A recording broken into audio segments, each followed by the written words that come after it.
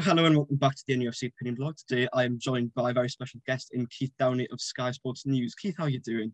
Hi Daniel, not bad, thank you. It's calmed down a little bit after the carnage of the first sort of few weeks of the takeover. So it's calmed down a little bit, but I'm aware just a few weeks around the corner we've now got the transfer window. So yeah, I'm doing okay, but I'm just preparing for probably a busy January. How are you? I'm fine, thank you. Thank you very much for coming on and joining me as well. I really appreciate it. What we'll do first, we'll have a little chat about your career so far. Now, back in your younger days, was journalism, and in particular broadcasting on TV or radio, for example, was that sort of the obvious career path for you? Was something you wanted to do for a while when you were growing up? I mean, when I was growing up, I was very interested in print journalism. I used to read all the newspapers and all the sports pages from front to back every day, really. You've got to remember back in those days, I'm showing my age now, but back in those days, there was no internet. It was way before internet, podcasts, all these sort of things. You couldn't do things like this, So I had a real obsession with print journalism, and I wanted to be a sports writer as a result. And I used to sort of read all the sports writers every week, and I knew who they all were and whatnot. And my first ever job after uni was actually for a newspaper. I didn't really think I would be able to get into broadcasting TV. I remember a couple of my friends' parents always saying to me, "You're going to end up working on TV doing the football." I remember they said that to me a couple of times. But I never actually really kind of believed it. And it wasn't until I graduated and we did a little bit of TV broadcasting towards the end of uni, and I thought, you know what, I really enjoy this. And although my first job was in print journalism, I kind of had one eye on potentially getting into the broadcast side of things. So I worked in print journalism for 4 years after uni, and then got my first break in broadcast, and then I've been doing that ever since. And so we'll have a look at the print side of things. What was it like working for that local paper? It was an eye-opener. It really was an eye-opener. I mean, it was for a local newspaper in an area just outside Glasgow. The newspaper is called the Wishaw Press. The money was horrendous. You got paid peanuts to work for them. But do you know what? It was such a good grounding in terms of being a journalist and just sort of learning the trade and what to do and what not to do and how you sniff out a story and how you cultivate a contact.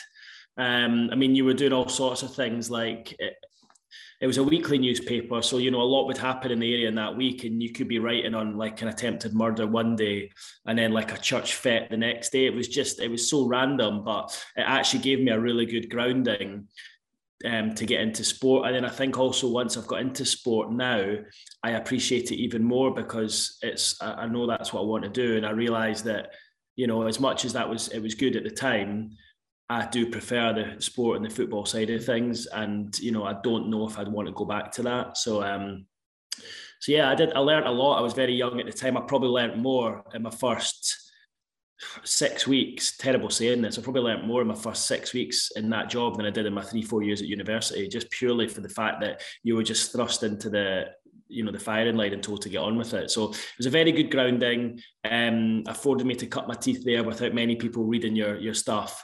But it did make me realise that it was sport that I wanted to do. Well, has football and sport always been a passion of yours, sort of outside of your job and your career aspirations? Yeah, I mean, listen, I think I'm probably going to be very similar to you. And probably a lot of the people on your course as well. I was obsessed with sport growing up, and that's kind of the love of it that got me into this. I would write stories about make-believe football teams, and my dad made a little sort of putting green in the back garden for me, and I used to like sort of play open championships myself in the summer when I was a young kid, and I'd play every shot for every single player, and like it would take up the whole summer. I think my mum and dad were a bit worried about me for a while. They're like, that our son's got no friends here. He just spends his entire summer playing in the garden, playing these games, and then I would write up reports and stories on it afterwards. And I used to play by mail football, which is obviously now like a bit like fantasy Premier League, but it was a different way of playing it back then because obviously we didn't have the internet, and I had all these different little things that I used to do and make up. And, I used to get my dad to turn down the commentary on if it was a live match on the TV, and I would commentate, do the commentary, and I was about like 10, 12 years old. So yeah, I've always had that love and passion for it, which is probably similar to what you're like, but you probably just do it in different ways because you've got more ways of doing things now than I did when I was growing up in the sort of 1990s. Yeah. And so obviously having been at a local paper, and then how did you get your first chance on television, and how did that come about? So my first job in broadcast was for Setanta Sports, who are now defunct. Oh, yes. I was a reporter for Rangers TV. So they had two channels. One was Rangers TV and one was Celtic TV, two club channels. And I was made aware of the vacancy and I went for the job. I'd done a little bit of radio commentary at the weekends. I wouldn't even say commentary. I would say going to like football matches in Scotland. A bit like, you know, how 5 Live have their stuff now, a bit like that, but to a much lesser extent for like a local radio station. And I would do like the Dunfermline and Livingston games. They were both then in the Scottish Premier League. The Scottish Premiership, as it maybe was back then, I can't even remember. And I'd had a little bit, I'd done maybe a handful of games, I'd maybe done 10, 12 games. And I'd had a little bit of experience working for Real Radio on their football phone-in show. I used to take the calls for the phone-in show and used to like hand them through to the presenter, and we used to decide what we'd have on. But as time went on, although I was still at uni, they gave me more of a hands-on role, and I almost helped kind of produce the show at times as well. So I had a bit of experience of broadcasting, and then this job came up at Setanta Sports to be the reporter for Rangers TV, and I went for it. And you know, I was just lucky enough. I mean, I think a lot of people applied for it, but I don't know if I was just maybe what they were looking for at the time. I don't know if maybe, I've no idea, but I managed to get the job, having had the interview, and I was obviously really, really pleased because I got to give up so I basically went from being a local reporter in the weekly Perthshire Advertiser, travelling from Edinburgh, where I lived, up to Perth every day, which is about a 50-minute journey, to suddenly get this job at Rangers TV. And, you know, one of my first assignments was to go away and do a European trip with Rangers, their first of the season under the new manager, Paul Le Guen at the time. And it was just like, wow, I was suddenly doing football and I was in and about all these like highly paid big name players within the club. But again, I had no experience, but I just learned on the job as I went along. So that was the first break, and I was lucky I did that for 3 years. And in my 3 years there, Rangers got to the UEFA Cup final. So, you know, I was there for that whole run. 2008 against Zenit in Manchester. And they played, I mean, on that run to the final, they played Barca in the Champions League. They played Stuttgart in the Champions League, Lyon, I think, as well. They then in the UEFA Cup, the run they play, I mean, they beat a load of teams to get to the final. They beat Nikos. They were like, trying to think who else, Fiorentina in the semi-final. Like, there were some massive teams then to get there, and it was just a really good experience, and I got to meet lots of people along the way, which then allowed me to move on to other jobs after that. And so how did Sky come about, and how did you end up in the current role that you're in now, sort of Northeast football reporter covering the major clubs in the Northeast? So Rangers TV, I did that for 3 years, and then Setanta went bust essentially and was made redundant and didn't have a job. And I was like, right, I need to try and do something. So I started picking up some freelance stuff, went back to doing like reading out the traffic reports on the radio at local radio station in Glasgow in the morning. That was like 6 till 9, but the good thing was you were up and you were about, and then I'd have the rest of the day. So I would search for stories, and I would use my contacts that I'd had from Rangers to like write little stories for some of the national papers in Scotland, and I'd pick up little bits and pieces. And I had a friend, became a colleague who worked for Scottish Television STV, which is essentially ITV but for Scotland. So it's, you know when you watch the news at 6 here on ITV, Tyne Tees. Yeah. It's a bit like Tyne Tees but for Scotland. Mm-hmm. And I got a job. I knew the kind of main presenter there, Rahman, and he kind of made me aware that a job might be coming up to help him on the sports desk, and I went for it, and I was lucky enough to get it. So I was kind of his number 2 for 3 years. And when I got that job, I was able to give up the freelance. I'd done the freelance thing maybe for about 6-9 months. So I got this job at STV, and luckily when I was there, we had some huge stories. I say luckily, it wasn't probably at the time for Rangers, because I knew a lot of people who worked there, but Rangers went into administration and in liquidation, and I think I played quite a big part in that story.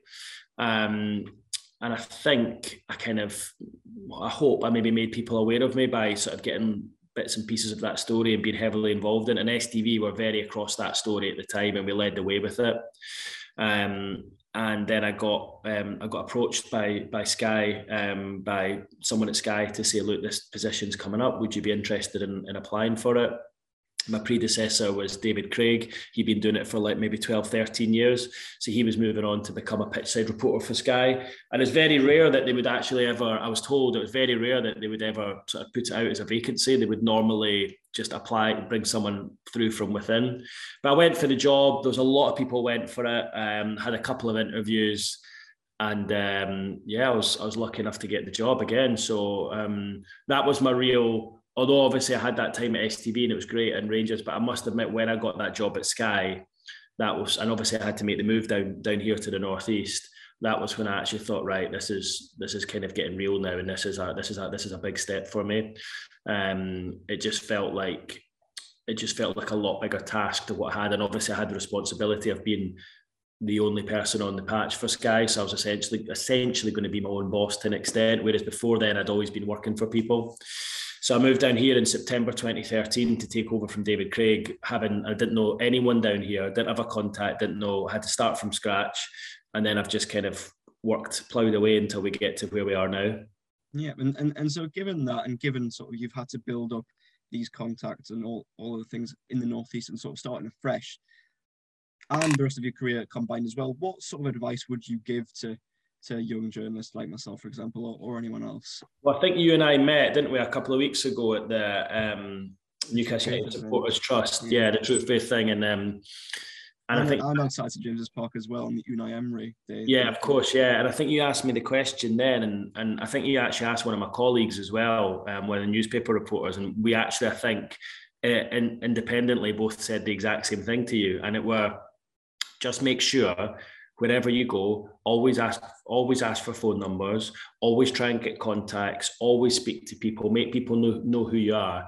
But also, I think it's also important to be patient as well. I just see a lot of young reporters coming through, a lot of sort of youngsters at uni, and I think they maybe see a job like what I'm doing, or maybe a job that what Luke Edwards or Craig Hope or whoever are doing, or maybe the presenting jobs on TV, and they just want to do that straight away. And of course, I wanted to do that then as well. And I can remember for years thinking, why am I still writing for a local newspaper news when I want to be doing sport, and I want to be writing for the Daily Record in Scotland, or want to be writing for the Sun, or I want to be working for STV Sport. But you need to kind of get that experience first. So I would say take any opportunity that comes along. Don't sort of cherry pick the jobs. I think if a job came along and you were able to make it work, and it was voluntary, or a job came along, the pay wasn't great, and you were able to make it work, then do it, great. I mean, you've told me about a lot of the stuff you're doing. I think you're doing all the right things. You've probably got more experience at your age at the moment than I had at a similar age to you. And I think if you do that, and I think if you show application and you show willing and you work really hard, and it's an obvious thing to say, but I mean, until I got this job at Sky, I probably worked 7 days a week for about 5 or 6 years. Like, I was just working non-stop. You know, I'd come home from STV, then go and do a game for the Sun in the evening. And I was really tired all the time, but it was what I wanted to do. And there was an end goal.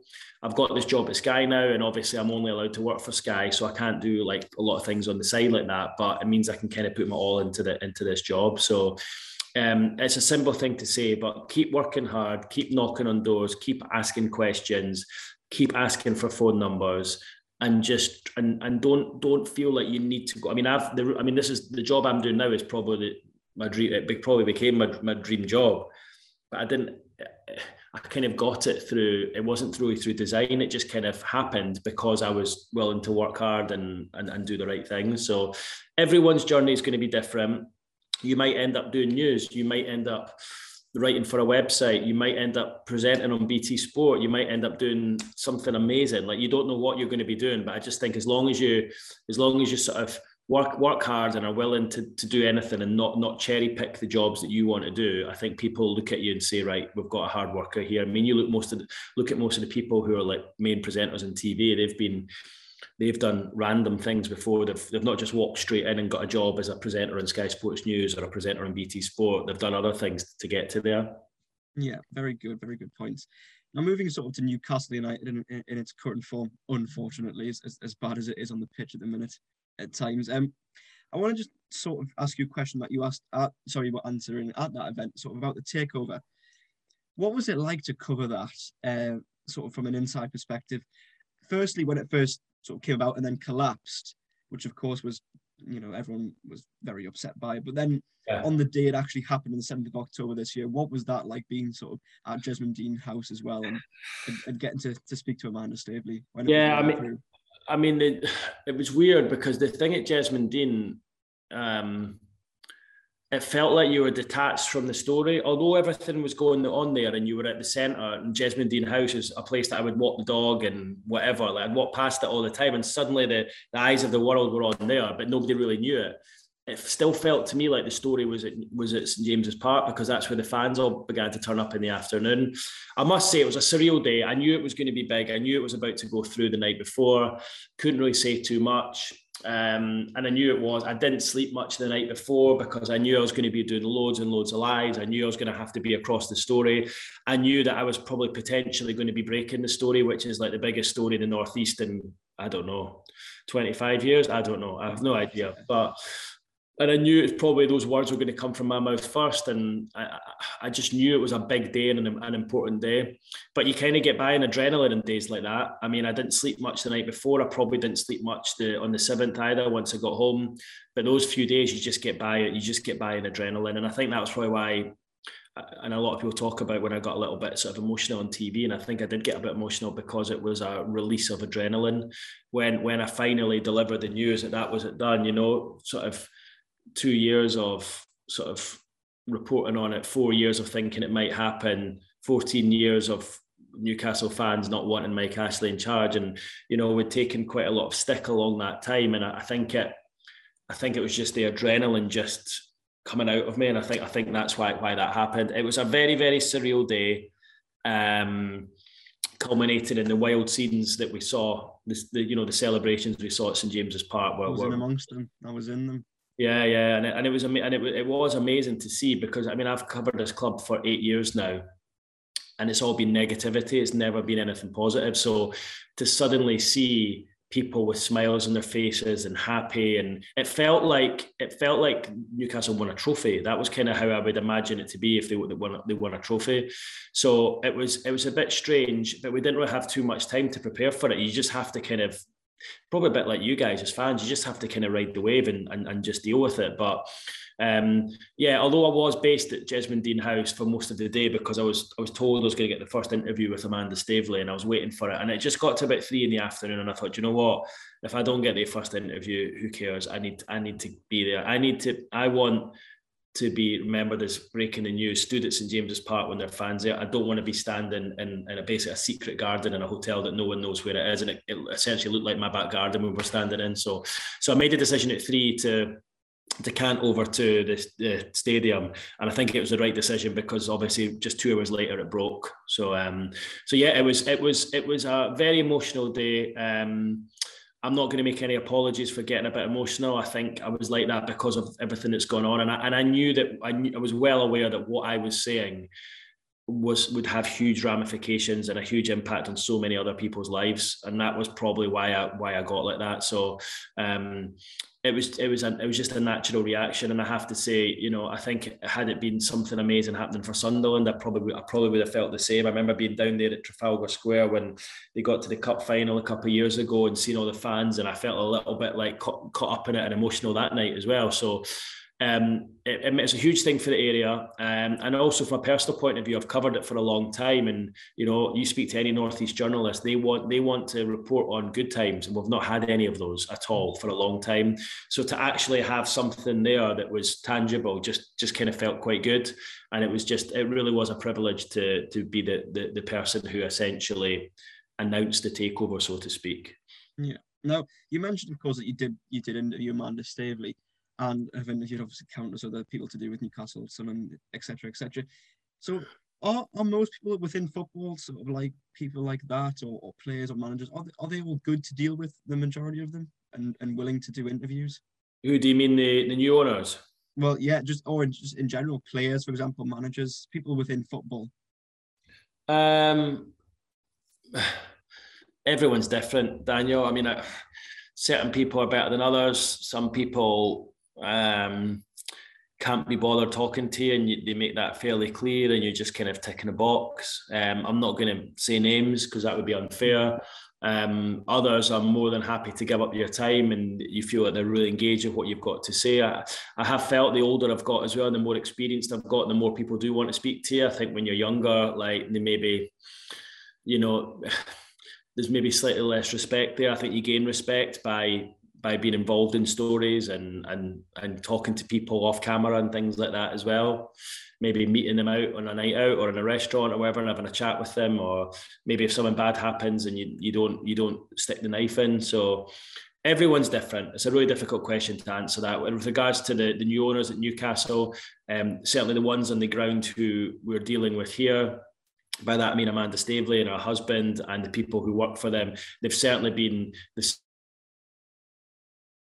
very friendly in the club, and I think what they want to do is they want to do it openly and transparently, and that's obviously something that you've not had for 14 years. Yeah, indeed. So it's nice to see and other people who cover the club to get used to that, because we've not had that for so long. Yeah, very good. Big question now. In your opinion, will Newcastle stay up or go down?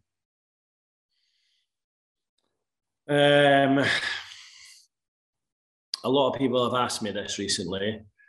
I think it'll be difficult to stay up. I really do. If you want my honest answer, I think a lot depends in January, but I worry about the matches that are upcoming. Obviously, I don't know when this is going to go out, but you've got Liverpool, Man City, Man United, Everton before the turn of the year. Thumped 4-0 by Leicester at the weekend. I just think that run of fixtures, if you don't get anything from them, I just feel a few heads could potentially drop in January. Now, listen, Eddie Howe will be ensuring or doing his best to ensure that doesn't happen. But it just feels to me that that's a really, really tough run. And if you get nothing from them and you're a little bit detached towards the bottom end of the table, it's going to be harder to bring players in January. And I don't think the club want to splash out huge amounts on players with the real threat that you're probably going to go down. So I think these next few games will tell a lot. I just think it's going to be hard for Newcastle to get points from them. And I think the biggest thing for me when you look at the foot of the table is all the other clubs down there at the bottom are picking up points, whether that be Leeds or Burnley or Watford or even Norwich. Like, they're all capable of picking up points. Now, Newcastle are as well. But I think Newcastle have played like the more beatable teams at home already. They've played Burnley at home, they've played Norwich at home, they've played Southampton at home. You can go through the list of the teams that there's more. I'm not probably thinking off the top of my head at the moment, but teams that are sort of down there roundabout, and they've played these games already. So they've got a lot of the big teams to play away from home. And I think that is what's going to make it difficult. It's so hard to predict because things can change, and we saw Newcastle have a great end to last season, and I don't think anyone could have foreseen that happening. But if you want an honest answer from me right now, I think it's going to be very, very difficult to stay up. It's a fair answer. I mean, no club's ever done it in the position that we're currently in, so it's a fair answer. Final question then. Obviously, despite this sort of relegation fear and threat at the moment, in your opinion, where do you think the club can go under this new ownership?